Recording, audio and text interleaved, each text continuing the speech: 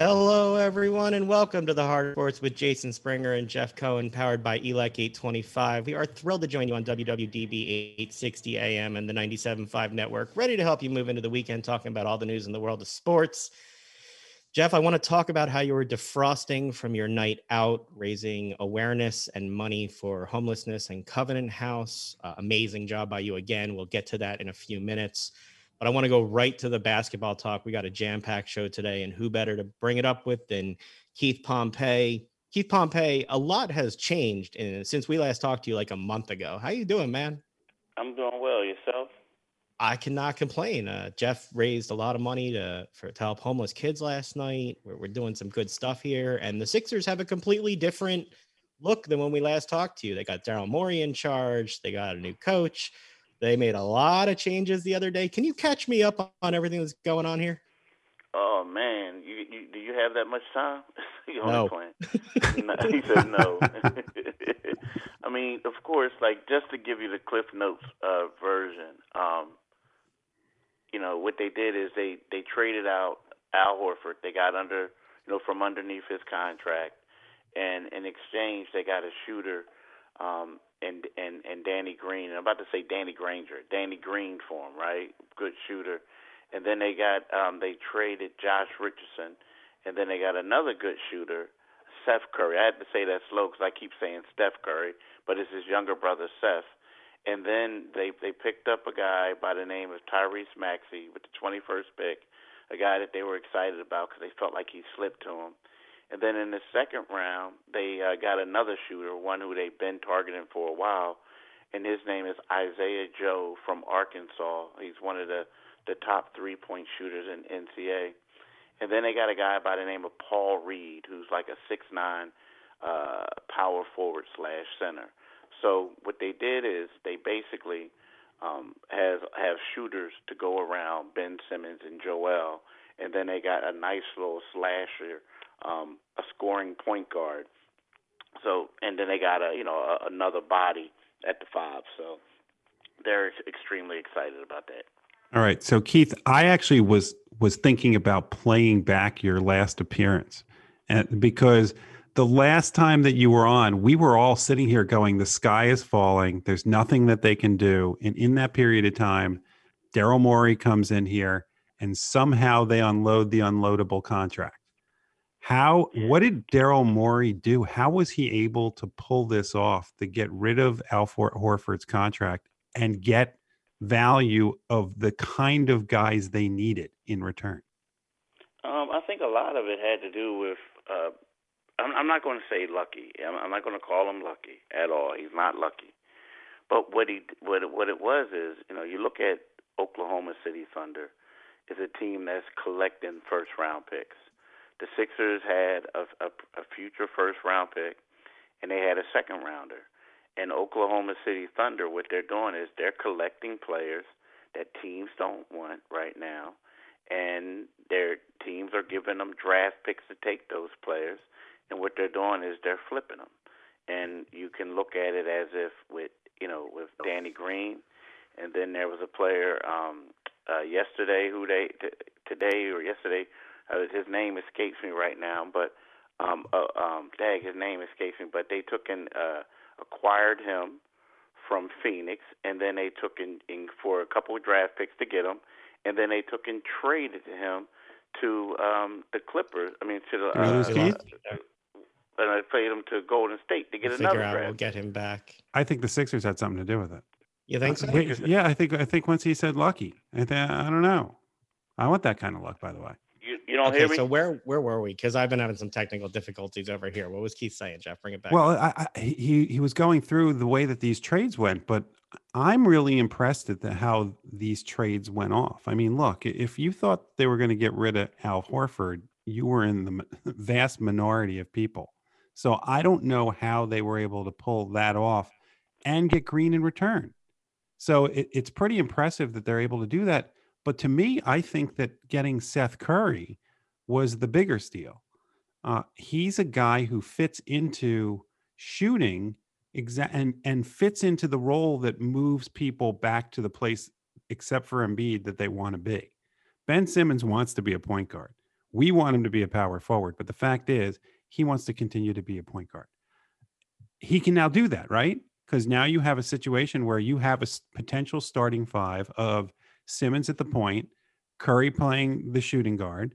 You have Green that can play small forward. You move Tobias to power forward, and then you have Embiid if he's willing to play back to the basket.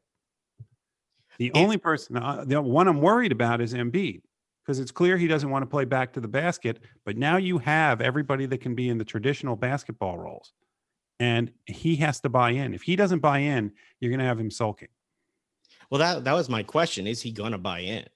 What's going to happen there in terms of how this fits? I mean, they definitely have a different look and feel right now. If you just go over the roster right now, what they've turned over, we'll try and get Keith back on. Had some little technical difficulties there, but at the same time, they got rid of Norvell Pell and Mariel Shayok. They waived them. Did anything surprise you about that?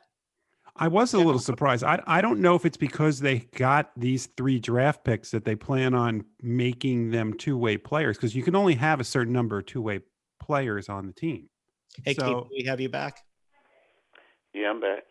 We'll put you back up in a second when we get you. You can only have a certain amount of two-way players. right. So if they're concerned that they can't have Shyok and I mean Pell, I don't think would have been on a two-way deal because he signed the deal last year. So if they don't have room for Shyok because they're considering that they have these 3 guys, and you mentioned that they got another guy, this guy from Dakota, Yeah. or this guy Dakota Mathias from the Texas Legends, who I don't know anything about. So apparently Um, he's 25 years old, played for the Mavs G League team last year, averaged 18 points a game, 3.1 assists per game, shot almost 40% on 8.9 3-pointers a game. I think we have Keith back in. I know he can hear us. Keith, can we hear you? Yeah, can you hear me? Can you hear me? We got you. We got you. It's the Sixers gremlins again. We were talking about them and they dropped you off. Yeah. so Keith, let me ask you, now that we have Seth Curry and we have Danny Green, assuming these trades go through and are finalized with no hitches, unlike what Sacramento's deal, is everybody now happy? And when I say that, are Ben Simmons and Joel Embiid happy with what they did and where they're going to be next year? I mean, everyone's happy initially. I mean, after this, because you look back at it and you say to yourself, this is going to be a 2017-18 season all over again, where we have a bunch of shooters. But again, it's one of those things. I think is their happiness is going to be, once they play games. Because let's keep it real. I mean, everyone was happy last year at this time, or in the beginning of the season of last year, because they thought that they were going to play bully ball and do all these different things, and it just didn't work out. So I'm gonna say that they are happy right now, but we just have to see how it all works out. I think it's going to work out well, but we just have to see. Jeff and I were talking when you dropped off about the Sixers waiving Norvell Pell and Mariel Shayok. I know I had seen your writing that Pell had a non-guaranteed contract that would have turned guaranteed for 1.5 million if it would have kept on the team. They also then signed Dakota Mathias, who played with the Mavs G League team. What are they going to do in terms of the other two-way player? One of the players they drafted going to take that spot, do you think? It could be. It depends on what type of deal he does. Like, I think that Daryl Morey was talking about, signing Paul Reed to like a nice long extension. Because I think when you get a two-way deal, it's a 1-year deal, right? So then after that, you have to lock the person up. So I think for their flexibility, what they can do is you can sign a guy to the roster to a nice long deal, and then you just assign him to the G League team whenever you want to, and then if he's a good player, it's one of those things where you have his rights, and you have him for a long time. So I don't know if that's what they're going to do with that. And, the same thing with him and Isaiah Joe. So I don't know if that's an option, because if, it just seems like, he wants optionality, and that's one of those things that Sam Hinkie did, where he would get these guys, even if they were, let's just just say T.J. McConnell, an undrafted guy. He locked them up for like 5 years, and they had these deals where they didn't make a lot of money, but they were non-guarantees. But at the same time, these were guys who didn't get a lot of offers from other people, and they were excited, and they signed it. So because of this, we have this condensed schedule. We had the draft, trade season started, and now here comes free agency. Are the Sixers done? Or are they going to go? Are they diving into free agency? And how much money do they have? They don't have a lot of money with free agency, too. I mean, now, again, they have like a mid-level exception that they can offer, and that would be for like $5.7 million a year. Now, some teams, what they do is they could try to split it up, split it in half. But for the most part, I mean, that's the best thing that they have to offer. Now, what they could do is they can go to a team and they can do a sign and trade where the team will pay that player, will sign that player to a lucrative deal, and then they can trade them to the 76ers. They could do that. But aside of that, you're basically going to be getting guys on minimum salary deals. So when everyone is thinking like, oh, well, let's go after this guy and that guy, well, if it's a bidding war, then you're going to lose that bidding war. So, I mean, don't get me wrong, Daryl Morey, like you said before, when I was cut off, that hey, we said that Daryl Morey couldn't get from underneath Al Horford's contract. I'm not going to say that again. So let's see what he can do. but I'm just here to tell you, it's not going to be like last year where they were just throwing money at people. No, I totally get it. Names you hear are, Ersan Ilyasova got cut by the Bucks, but are having their own issues with their trade that seems to have fallen through. You hear names like Nerlens Noel. It seems like we're looking more at like a role player to fill because we have the big names that are going to be out there on the court, and it's just going to be on Doc to kind of put the pieces together. Is that what your feel is? Yeah, that's all it's going to. I mean, right now you're looking to fill out your roster. I mean, if you think about it, so, last year they had 5 guys on minimum salaries, and they signed them to like 1-year deals, right? I'm talking about like Raul Neto, Kyle O'Quinn, etc. That's what these are the type of players they're looking for now. In the free agency thing. Now, they could possibly, you never say never. Even though everyone says to you, hey, we're not making any more trades, we're happy. Well, you don't believe them until you come to the trade deadline. You know what I mean? Because things could change, like overnight or within a matter of seconds. So, it's one of those things, like they can always go out there and trade for a guy, but at the same time, when we're talking about the free agent money, like these guys that they're going to get are basically guys for the minimum. Now, don't get me wrong, that does not mean you can't get quality, but again, if you're a guy and you can come to here for the minimum, but you can get like a little bit more somewhere else, you're going to go somewhere else and get a little bit more. Okay, so Keith Pompey, you can listen to him on his podcast. Where can they listen to you? You guys can listen to me on Locked On 76ers. You can subscribe to that podcast anywhere that you subscribe to podcasts at. And that's the, trust me, if you want to get information on the Sixers and the NBA, that's the podcast to get. But in addition to that, we got you on the Philadelphia Inquirer. And how busy are Keith Pompey's fingers going to be for the next month? Come on, man, I'm tired now.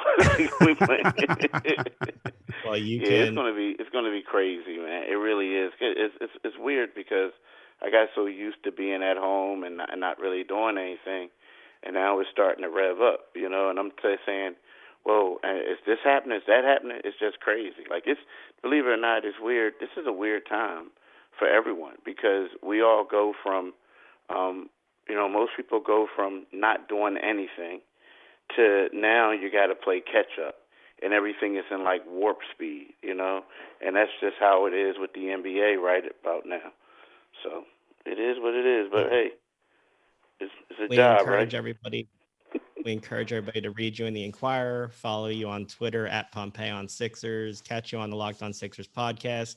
or when you join us. We always appreciate the time, Keith. Get a little rest. You're going to need it. And we'll talk to you soon, man. Yeah, I'm just going to enjoy my Giants when they win the NFC East. Oh. Yeah, by the way, without even going. By the way, Keith has the best Michael Jordan memes having to do with the Eagles. He has mastered those. Even as an Eagles fan, your memes make me laugh, Keith. It's painful, but they make me laugh. Y'all know I just do fun-loving trash talk. That's all. He has mastered that too. We'll have you back to talk some more trash. Thanks so much for the time, Keith. All right, fellas. Bye. All right, sounds good. Jeff, we're going to work on getting Zubin on the air. That may take a few minutes. So let's just keep talking real fast about what else we saw. Your thoughts on what Keith said. Anything surprise? I mean, obviously the moves were surprising. Everybody hoped they could get out from under Horford, but I mean, you see these things and it's like Daryl Morey traded away a bad fit for not a terrible price, got pieces that fit in that deal, drafted a ball handler who probably should have been picked earlier in the lottery. We can question his shooting, which I know you're looking for more of a shooter, but it seems like they got somebody that'll be a good fit for the team. John Calipari raves about him. I know you're a fan of John Calipari, Jeff. Yeah, I'm a huge fan of John Calipari. Really? I don't. But how interesting was it that among the top picks, nobody from Duke, nobody from Kansas, nobody from Kentucky? Very interesting. It's a changing of the guard, and it goes to show you that there are players all over the country now at different schools. Yes, there are the big name programs, right? But you can find diamonds in the rough at schools that you haven't heard of before. Now, a school you have heard of before, Jeff, because I talk about it all the time, is Rutgers. Oh, here we go. Go ahead. I got a Rutgers man on the line here to join me today. Zubin Mehenti, how you doing today? Thank you so much for the time. We got you there, Zubin. What's going on? How are you? We are thrilled to have you. I said to Jeff, you're going to let me talk to a Rutgers guy on the phone. That's so exciting. I basically overlapped you. So your second year when you were calling games at Rutgers was the year that the football team was 0-11. That was my freshman year there. And I always joke with Jeff that was the year where they gave us tickets, transportation, and hot dogs and still couldn't get people to go to watch the football team play.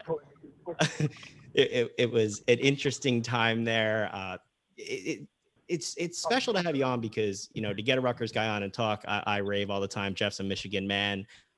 You're also very excited for what's going on with the football team. Can you talk a little bit about your own love of Rutgers and your particular love of Coach Schiano, who's back now? It's funny. We had Greg on our radio show, I would say, a week and a half ago.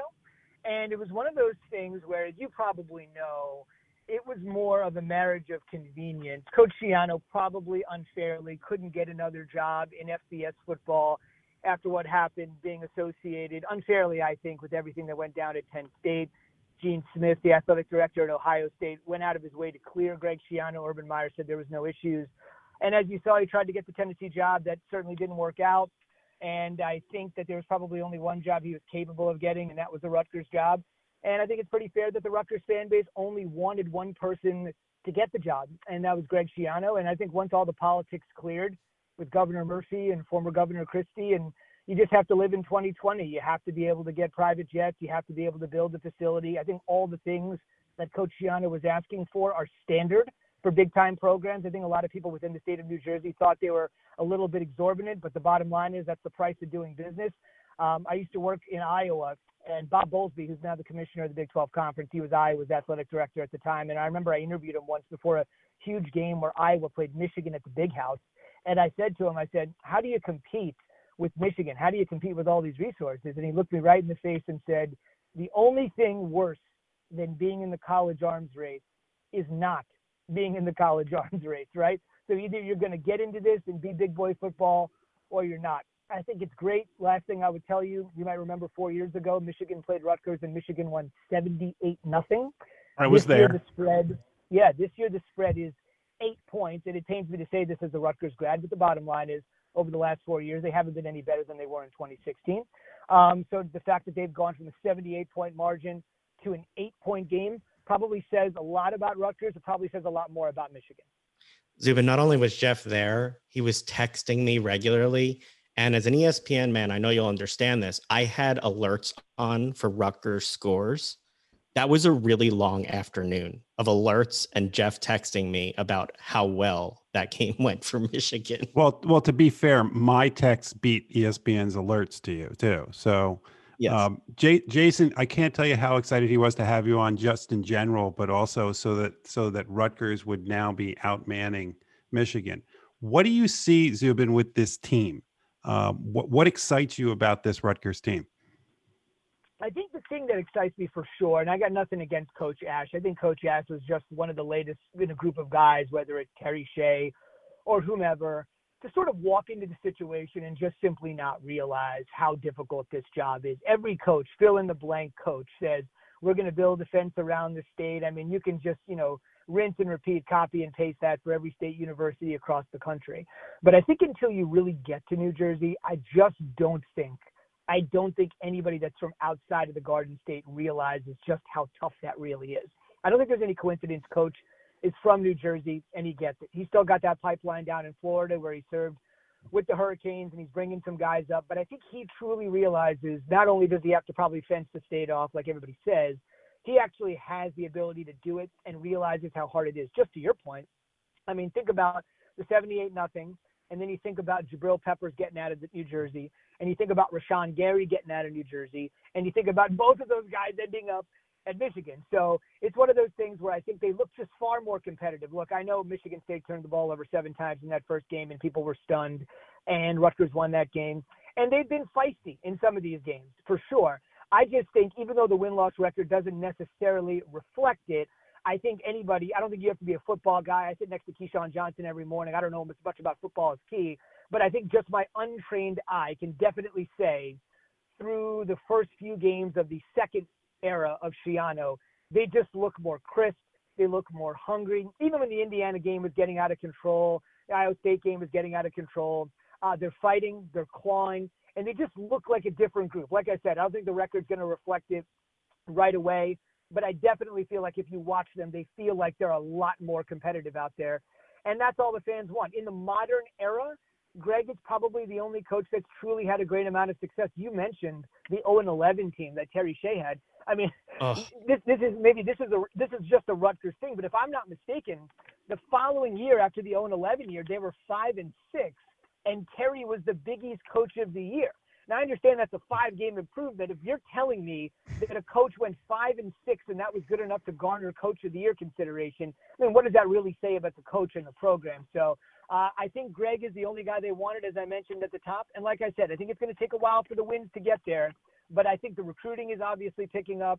And for me, the fan base is back. Donations will be back. I think people were just down on the program. I grew up in New Jersey. And my entire life, I spent the first year of my professional working career in New Jersey, 23 years of my life in New Jersey. And for the large portion of that time, there was a tremendous amount of apathy around Rutgers football. It just didn't embolden the state the way that it does now. When Coach Schiano was on our program a week and a half ago, I told him, I said, man, when I was growing up, there were no billboards.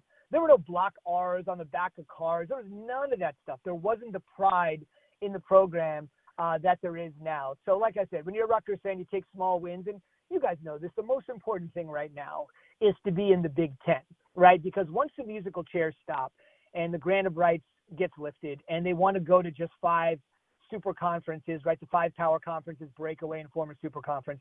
You don't want to be stuck in the Big East, which obviously doesn't play football these days. You don't want to be stuck in the AAC where Rutgers was for a small amount of time. Even if you're the 14th best team in a 14-team league, with all the TV money, the Big Ten network money, exposure on ESPN and Fox, you want to be in a major conference. You want to be, even if you're a bottom-rung team like a Maryland or a Rutgers and they join the league, haven't really made a ton of progress. When all the musical chairs stop and they basically say there's haves and have-nots, even though Rutgers has generally been a have-not, if they can get themselves into the have category, like being in the Big Ten, that's the most important thing for self-preservation in my mind. You know, all 3 of us on this call are New Jersey people, and I think we all can say we shake our heads that there's so much talent in the state of New Jersey that leaves it, and Rutgers always seems to be that school that everybody says has the ability to be a great program. And it's not just in football. it's basketball too. I don't know about you. I know that you covered basketball and you had a show called Nightline when you were at Rutgers. The RAC is one of the more underrated college arenas.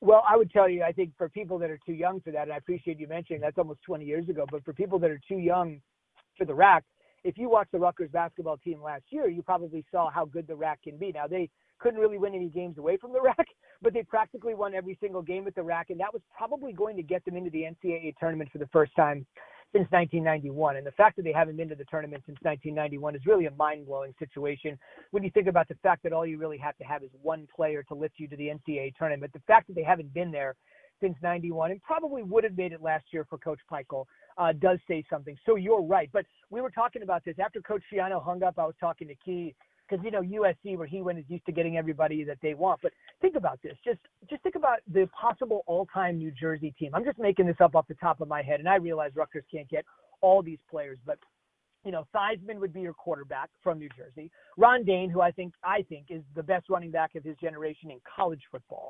I had a chance to cover him with the Denver Broncos when I worked in Denver.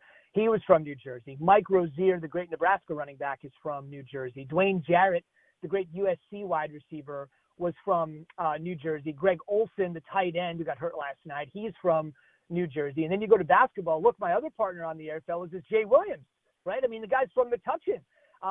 Dante Jones played in the Colonial Valley Conference, which is the high school league where I went. I went to Hightstown High School in East Windsor. He started at Rutgers, went to Duke. I remember my first professional job, one of my first assignments was to cover DeJuan Wagner, who is a stud at Camden High School. I used to work in South Jersey in my first job. And now I'm old enough where DeJuan Wagner's got a kid, DeJuan Wagner Jr., another guy from New Jersey. I believe, you remember Troy Murphy, lefty that went to Notre Dame?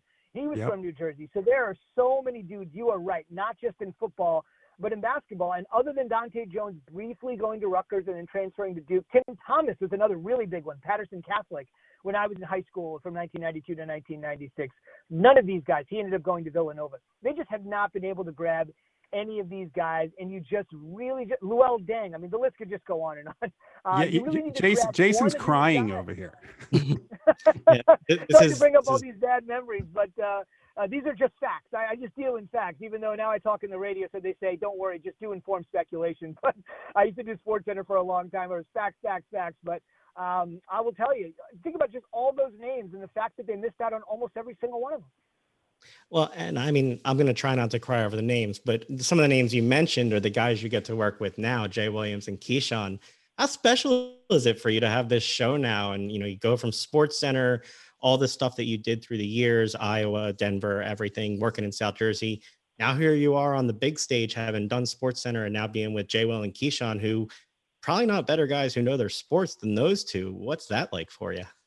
Yeah, my job is just to get the best out of them. See, for me, it's one of those things where, you know, every once in a while I'll throw my opinion in, maybe be the conduit of the fans. So if you're listening to our show and they're saying something crazy, I got to step in there and be like, fellas, hang on a second. What are we talking about here? So I kind of play the role of the fan because the majority of people listening to the show are fans. They're obviously 1%ers in their sports, but the most of us could just wish we could run out of the tunnel one day at the Rose Bowl or slip on a Duke jersey for one night. I mean, that's been their life. We're just trying to live that for one night, and if I can be the person or the conduit for the fan, I like to do it. I think the biggest difference for me is when you're working at night, when you're doing SportsCenter and you're doing all these games, and it was really a thrill to, you know, sit next to Kenny Mayne and Linda Cohen and John Anderson and Steve Levy and all these people I grew up watching and now call them colleagues is amazing.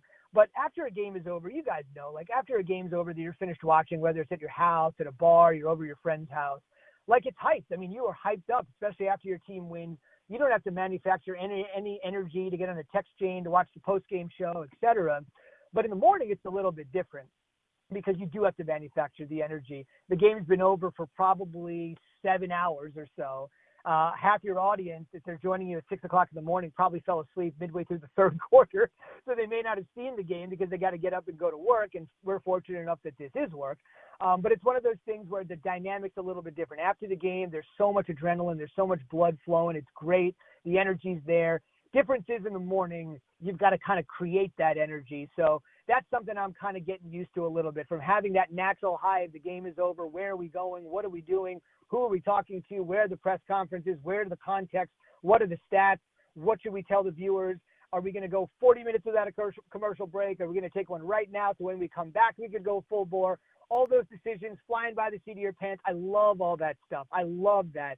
This is a little bit more get prepared, sit there, go from A to B to C to D, because we've got 7 hours to put it all together. So totally different dynamic. I got to be honest with you, I kind of prefer the former one. I kind of like the energy, but this is just a great opportunity to really be the first word on ESPN every morning, and there's some value in that. Well, we can't wait to keep listening to this show. We would love to have you back on again to talk more. I'll get to pick your brain on Rutgers, everything else about that. But we encourage everybody to give you guys a listen in the morning. And congratulations on the success you're having. It's been really fun to watch your rise, and we can't wait to see where you go next. Oh, appreciate you guys having me. Call me anytime. Thank you so much, Jeff. I could just keep asking Rutgers questions anyway, but his journey is fun. Let me do the quick read. We'll get that out of the way for DB so that's done. Then we'll go, we'll talk for a second. We'll go into our Wright interview. So at the end of our interview, it'll be the end of the listening day. So stay online at the website, theheartofsports.org, on Facebook, the DBAM app, or ask Alexa to play. That will conclude the broadcast day after our interview with Wright. WWDB is licensed to operate on 8 to 60 kilohertz in Philadelphia with studio locations in Bala Cynwyd. They're owned and operated by Beasley Media Group, licensee LLC. All right, Jeff. So we've got the read done. Awesome interview with Zubin. Thank you for letting me talk Rutgers. All right. So we've talked Rutgers. Rutgers is on the rise. Let's now talk to a guy whose program has not been on the rise, but has been at the upper echelon of college basketball programs for a while now. Let's go to our conversation with Wright. Good stuff. Great to be joined by Villanova head coach Wright. Coach, thanks for giving us a few minutes today. How you doing? Glad to do it, guys. Good to talk to you. It's exciting times. It's draft week. We'll obviously get to coaches versus cancer in a second, but we wanted to congratulate you. Another student athlete being drafted. Sadiq Bey going in the draft this week, joins 8 other Wildcats currently in the NBA. How proud are you when you see them realize their dream? I'm probably just happier for them than I really.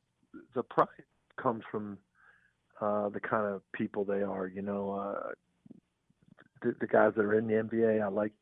You know, we take pride in how they conduct themselves on the floor, off the floor, how they stay connected to each other. That's where we really take our pride. That when you see them reach their dreams and be drafted like that, it's their hard work. So you don't take as much pride in that as you do just really feel a great deal of happiness for them and their families. It's really nice. It's really nice to see them reach their dreams. Coach, when you see somebody like Sadiq make it to the NBA, realizing their dreams, it's only the beginning of the next step. It's about community, and it seems like you and your players continue your relationship beyond the days when they are at Villanova. What's it like for you to see that the community continues even beyond when they leave Villanova? Yeah, Jeff, that's what we take pride in, because they come here, like most high school players, they're stars. They've had a lot of attention on themselves individually, and we try to talk to them about being a part of something bigger than yourself, being a part of a community here at Villanova, being a part of a program that's had a lot of great players before you, and to understand that can actually make you your best self. And we take a lot of pride in seeing them stay connected as a community, but also stay connected with their teammates, the managers, the former assistants. That bond and that network, it's a lifetime connection, is something we're really proud of. You talk about being part of something bigger than themselves, and there's no greater example for what you all do than what Philadelphia has done in their efforts with Coaches versus Cancer. You've obviously been involved for 19 years now. I've seen you in writing and print tell stories about when you were approached by Coaches Martelli and Dunphy, who we've been able to speak to in recent weeks, about building up a Philadelphia version of Coaches versus Cancer. Can you talk about what you've all been able to do and what that means to you? Yeah, Jay, I'm such a small part of that. I've been part of it from the beginning because of Fran Dunphy and Phil Martelli. I'm so in awe of what they have been able to do and what they continue to do. But I remember back in the beginning when we just had the breakfast wasn't that big, and we actually didn't have the breakfast in the beginning. We had a small golf tournament, and those guys just kept building it and coming up with new ideas, and to build the preseason luncheon, the breakfast, the gala. We didn't have a gala in the beginning. The ball, we didn't have that, and to watch Phil and Fran and their wives really build that. I remember we had no corporate sponsors, none. And Fran and Phil set up a luncheon with Fred DeBona, who was the CEO of Blue Cross at the time. And we were going to ask him to be our first corporate sponsor. We went to lunch in his office up on the top of I think it was the Comcast, but I'm not sure. But and he committed to us at $50,000 as a corporate sponsor, and also told us that he had cancer, which he, shortly after that died of cancer. But he started the corporate sponsorship, and Phil and Fran, that was their idea, that if we're going to grow this thing, we got to do it with the corporate community in Philadelphia. And there's nowhere in the country where the 6 Division I head coaches all work together. And now Steve Donahue's taken that over as the leader. And it speaks so much of Philadelphia basketball, Philadelphia tradition, Big Five basketball, and that's really strengthens our Philly 6 Coaches versus Cancer. You talk about the growth of everything you've done, and obviously the annual breakfast is held after Selection Sunday each year. And I saw a funny quote from you. You're talking about the challenges going in the day after with everything going on and fighting traffic in the city. And then you get to the event, and I saw you say, every single time I come out there and think this is the best thing I ever did, all this NCAA stuff, you realize it doesn't mean anything. That event, that thing is amazing. Can you talk about what it's like to be there with the families and the survivors at that event, and how that really brings it all home for what this is really about? Yeah, you're right, Jason. I know. I swear. I know. I'll hopefully, if we get to do it this year, we probably won't. But the next year we do it, I'll probably feel the same way, because you're up all night the night before. When you're getting your info on the team you're going to play, you're making decisions about your travel, and you're doing your media, and and then you finally get home and you haven't seen your family all day. So you try to at least spend some time with your wife. Now you get to bed, it's like 1 or 2, and then you're getting up because you got to drive down to the Palestra from out here on the main line. And you're getting up at like 5:30, 6 o'clock, because I think we have to be down at like 7 or something. I don't know. And I'm, getting up in the morning, I'm like, this is crazy, man. What are we doing? And then you get down there, and right away you meet the sponsors who have put so much into it. Then you meet all the survivors, and you want to meet the people that have been there, and then you hear about the people that just passed away, and you see the Philadelphia basketball community in really the height of basketball excitement in our country. The day after Selection Sunday, you're getting ready to start the tournament. Everybody's filling out their pools. Everything's about basketball, and then we really kind of shut that down and talk about this fight against cancer and really what's important in life. And this community we have, this Philadelphia basketball community, and this Philly 6 Coaches community, it's so inspiring. And I always, my assistants always say, like, you got to be back by 10. We got a meeting. I wind up hanging down there talking to everybody. I usually get back 11, 12, and they know it now. And I just say, like, man, it was just such an amazing morning, and it just keeps everything in perspective. And I think it's really helped us in our approach to the NCAA tournament, like to start it that way, and really think about the survivors, the fighters, the people that are fighting cancer, and not like this is life or death whether you win an NCAA tournament or not. You've gone through a season at that point, playing against other of the Philly Six coaches and their teams, fighting like cats and dogs. What's it like to then come together and do this common cause and be an example for your own student athletes and be part of this, if no better word than a fraternity of coaches? It really is. It is a fraternity. It's a brotherhood. And Coaches versus Cancer and the fight against cancer is a big part of that connection. The tradition of the Big Five is a big part of that connection too. Our respect, all of our respect for Philadelphia basketball and all the great coaches that have come before us and great players. And I don't know about the other guys, but like I have a love-hate for the Big Five games. I love the games. I love the tradition. I love that it's in Philly. I love being a part of the Big Five tradition. But I hate going against, when you win, you feel good, kind of relieved, but you feel bad for the other guy, because it's a local game and you know how much they mean. And then when you lose, you feel terrible, So it's a really weird feeling. So once those games are over, once we've played all the Big Five games, I kind of breathe a real sigh of relief and feel like, all right, that's over. They're my brothers. I can root for those guys. Because before that, I don't want them to do anything well because I want to win, but as soon as the games are over, I feel like, all right, good. Now I can root for them to win their conferences. I can follow their games. I know we got Coaches versus Cancer coming up. If they're going in the tournament, we're rooting for each other. So it's by the time we meet for the breakfast, it's a really good feeling. We're all behind each other.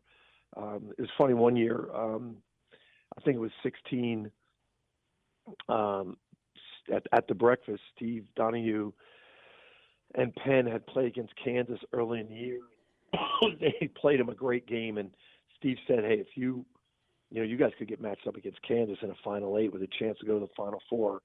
And for me at that point, I'm not even thinking about that. I'm thinking about next game. But he said, if you need help, and by the time we got to that Kansas game, I remembered it, and I called him, and he was a great help in scouting and preparing for them. And we talked about it at the breakfast, and that's what I remembered.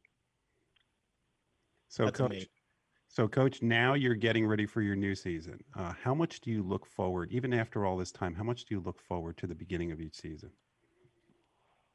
Probably more than any season we've ever been a part of.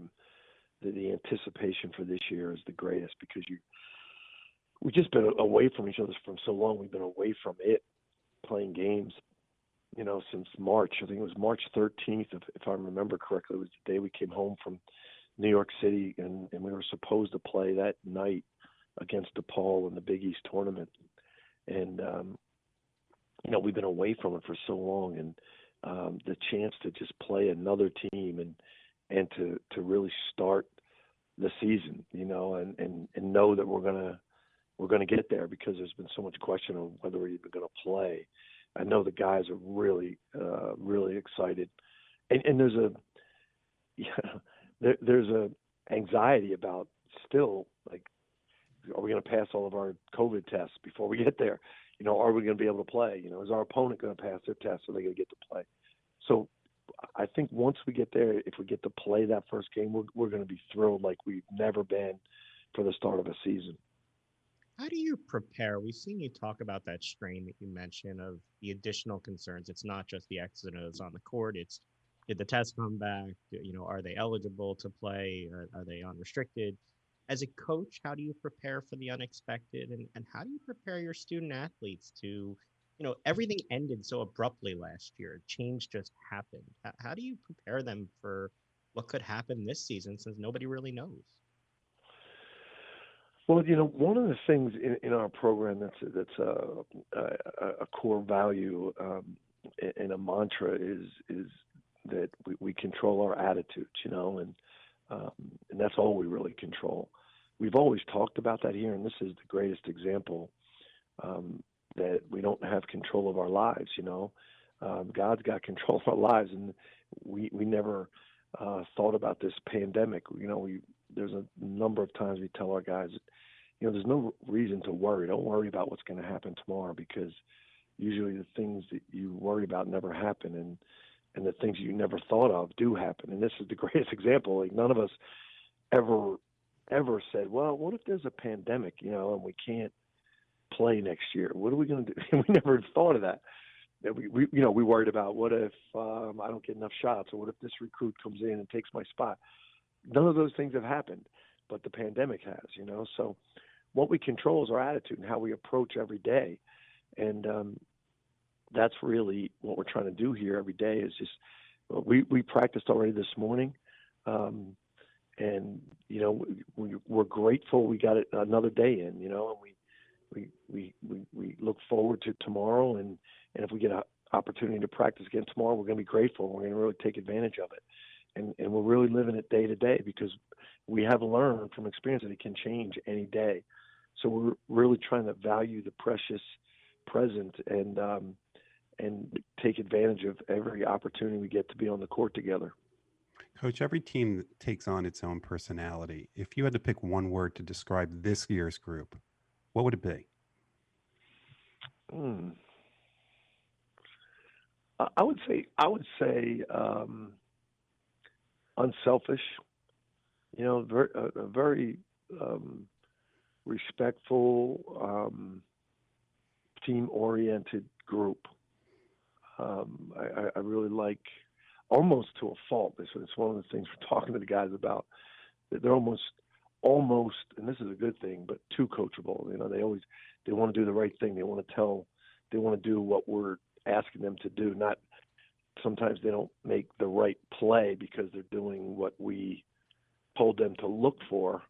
And if it's not there, they do it anyway to try to please us. They got to be a little more aggressive and free-minded, but definitely a really unselfish group.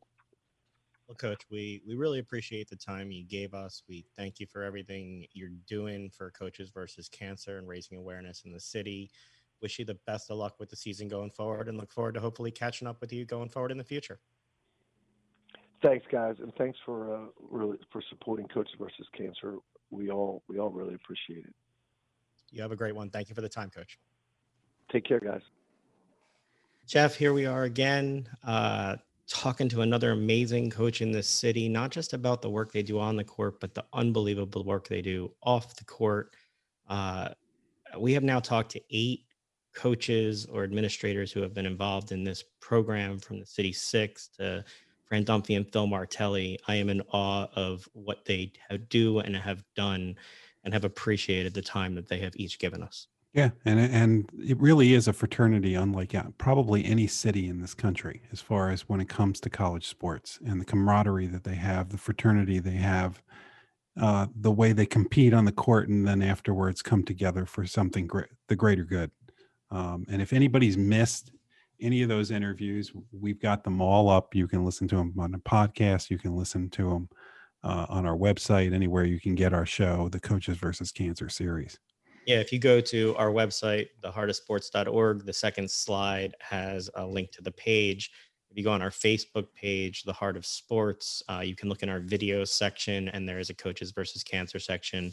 The Jay Wright interview will go up right after the show. We can't thank the American Cancer Society of Philadelphia enough either for helping us set this up. Yeah, it's been really good. I'm gonna give you kudos on the air, Jeff. I know you don't like to take them, not just for sleeping out for homelessness, but this was your idea to reach out to them and see what we could do, and it turned into a series that's been eye-opening to me, at least, and I think for our listeners too. Yeah, I think we've learned a lot, and I think that we're helping in our own small way, and I think that's what's important, is that we're able to use this show not only to talk sports, but talk about how sports can change society.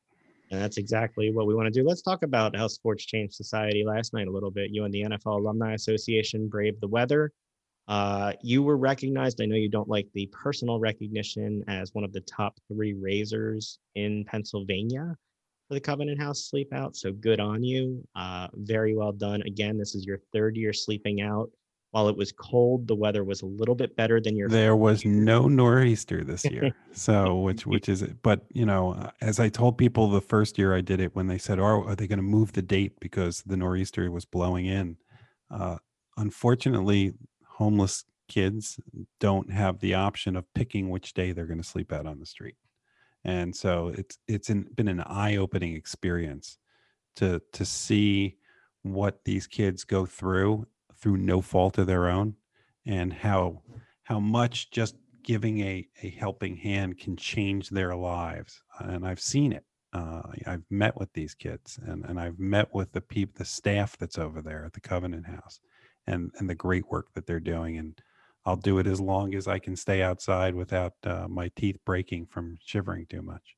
And people can find on our Facebook page and our Twitter account the link to support Jeff's efforts with the NFL alumni. Jeff, what are we going to do next year? Are we going to do our own team, Hard Sports team? No, well, next year I think we should. I think next year we'll do our Hardest Sports team. But in the meantime, we got to talk a little Union, dude. I know they're getting some recognition, man. Yeah, I mean, look, the Andre Blake again is the goalie of the year. Jim Curtin is coach of the year. They got the supporter shield. I mean, this is an exciting team to watch. It is. And, Brendan Aronson was a close second for the young player of the year. Jose Martinez finished fourth for newcomer of the year. They will play again next week on the 24th, Wednesday night at 8 p.m. They will have a home game. We'll see tonight, I think, who they end up playing. It depends on who wins the Miami-Nashville matchup, and Miami has some COVID issues. Yeah. Two of the top players aren't going to be playing, and the MLS came out this week. You sent this to me saying if you have COVID problems, you will forfeit your game. Yeah, it's look, they have to do this. We've been wondering this with a lot of these sports, what happens when you get into the playoffs, because it's a set schedule. And if you have, like what they're doing with college football, unless they're going to move playoffs back and stuff, you run into a problem if one game can't be played in a bracket. So you have the MLS doing basically what's practical, saying, hey, look, if you can't play and we can't make it up in a couple days, you're going to forfeit.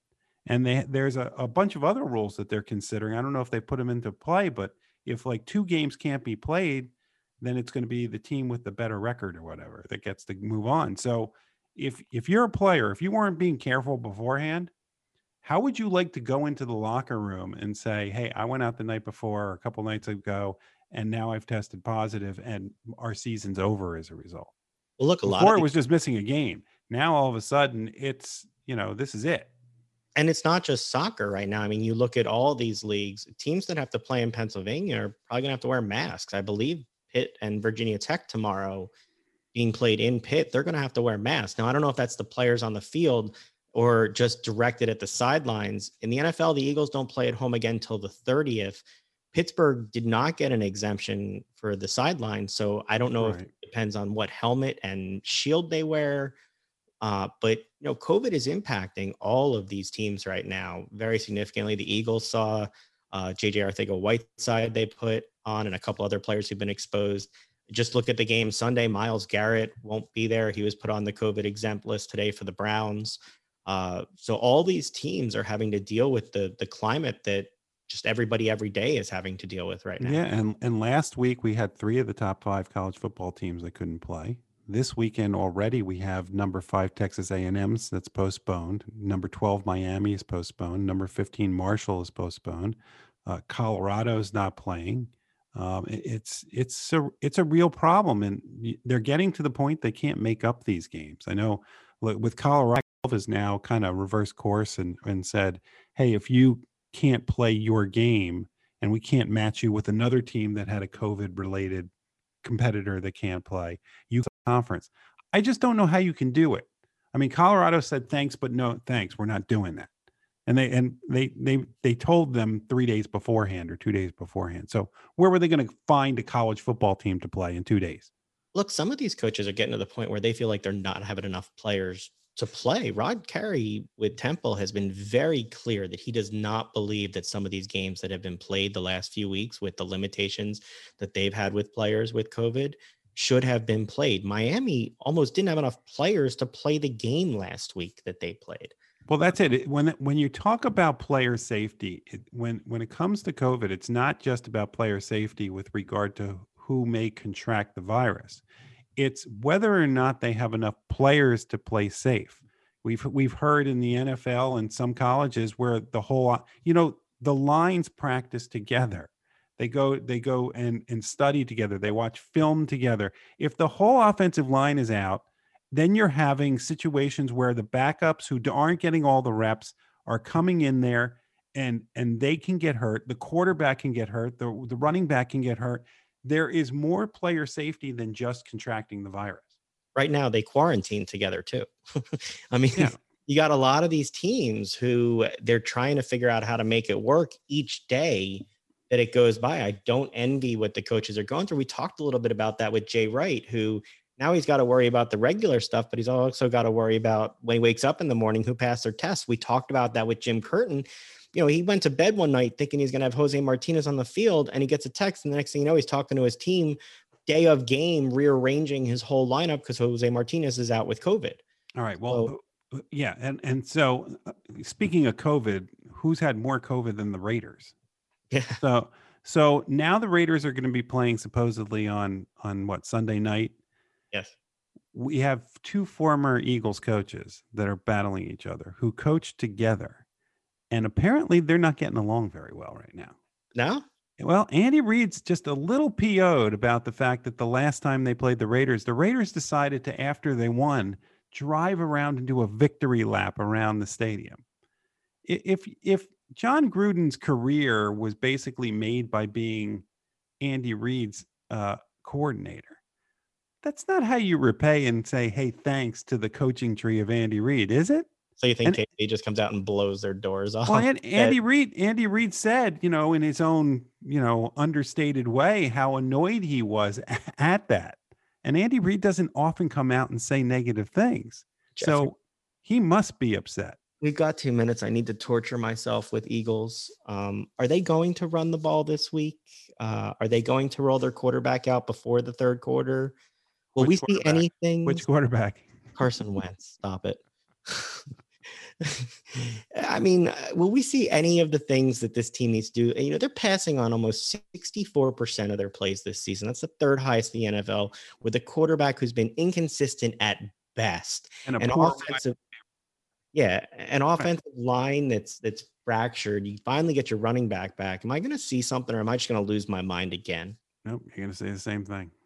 Only good thing is that, unfortunately, with Myles Garrett out with COVID, I don't have to see him make Jason Peters look silly all day. So that's a good thing. Oh, do I have to watch Baker Mayfield?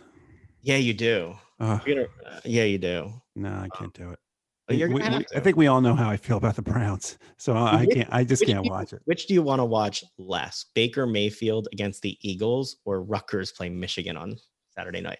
Oh no, I'll still want to watch Rutgers and Michigan. I'm just not going to be able to watch it knowing that I get to sit back, relax, and just watch the score roll up on the side that I'm on. All right. Well, even with Michigan at terrible this year, I still would love to have something good. Jeff, that's going to be the last thought for this week. I hope you liked it. Thanks so much for joining us this week. Make sure to join us next Friday night to help you start your weekend in style. Have a great one, and we'll talk to you next week. Bye-bye.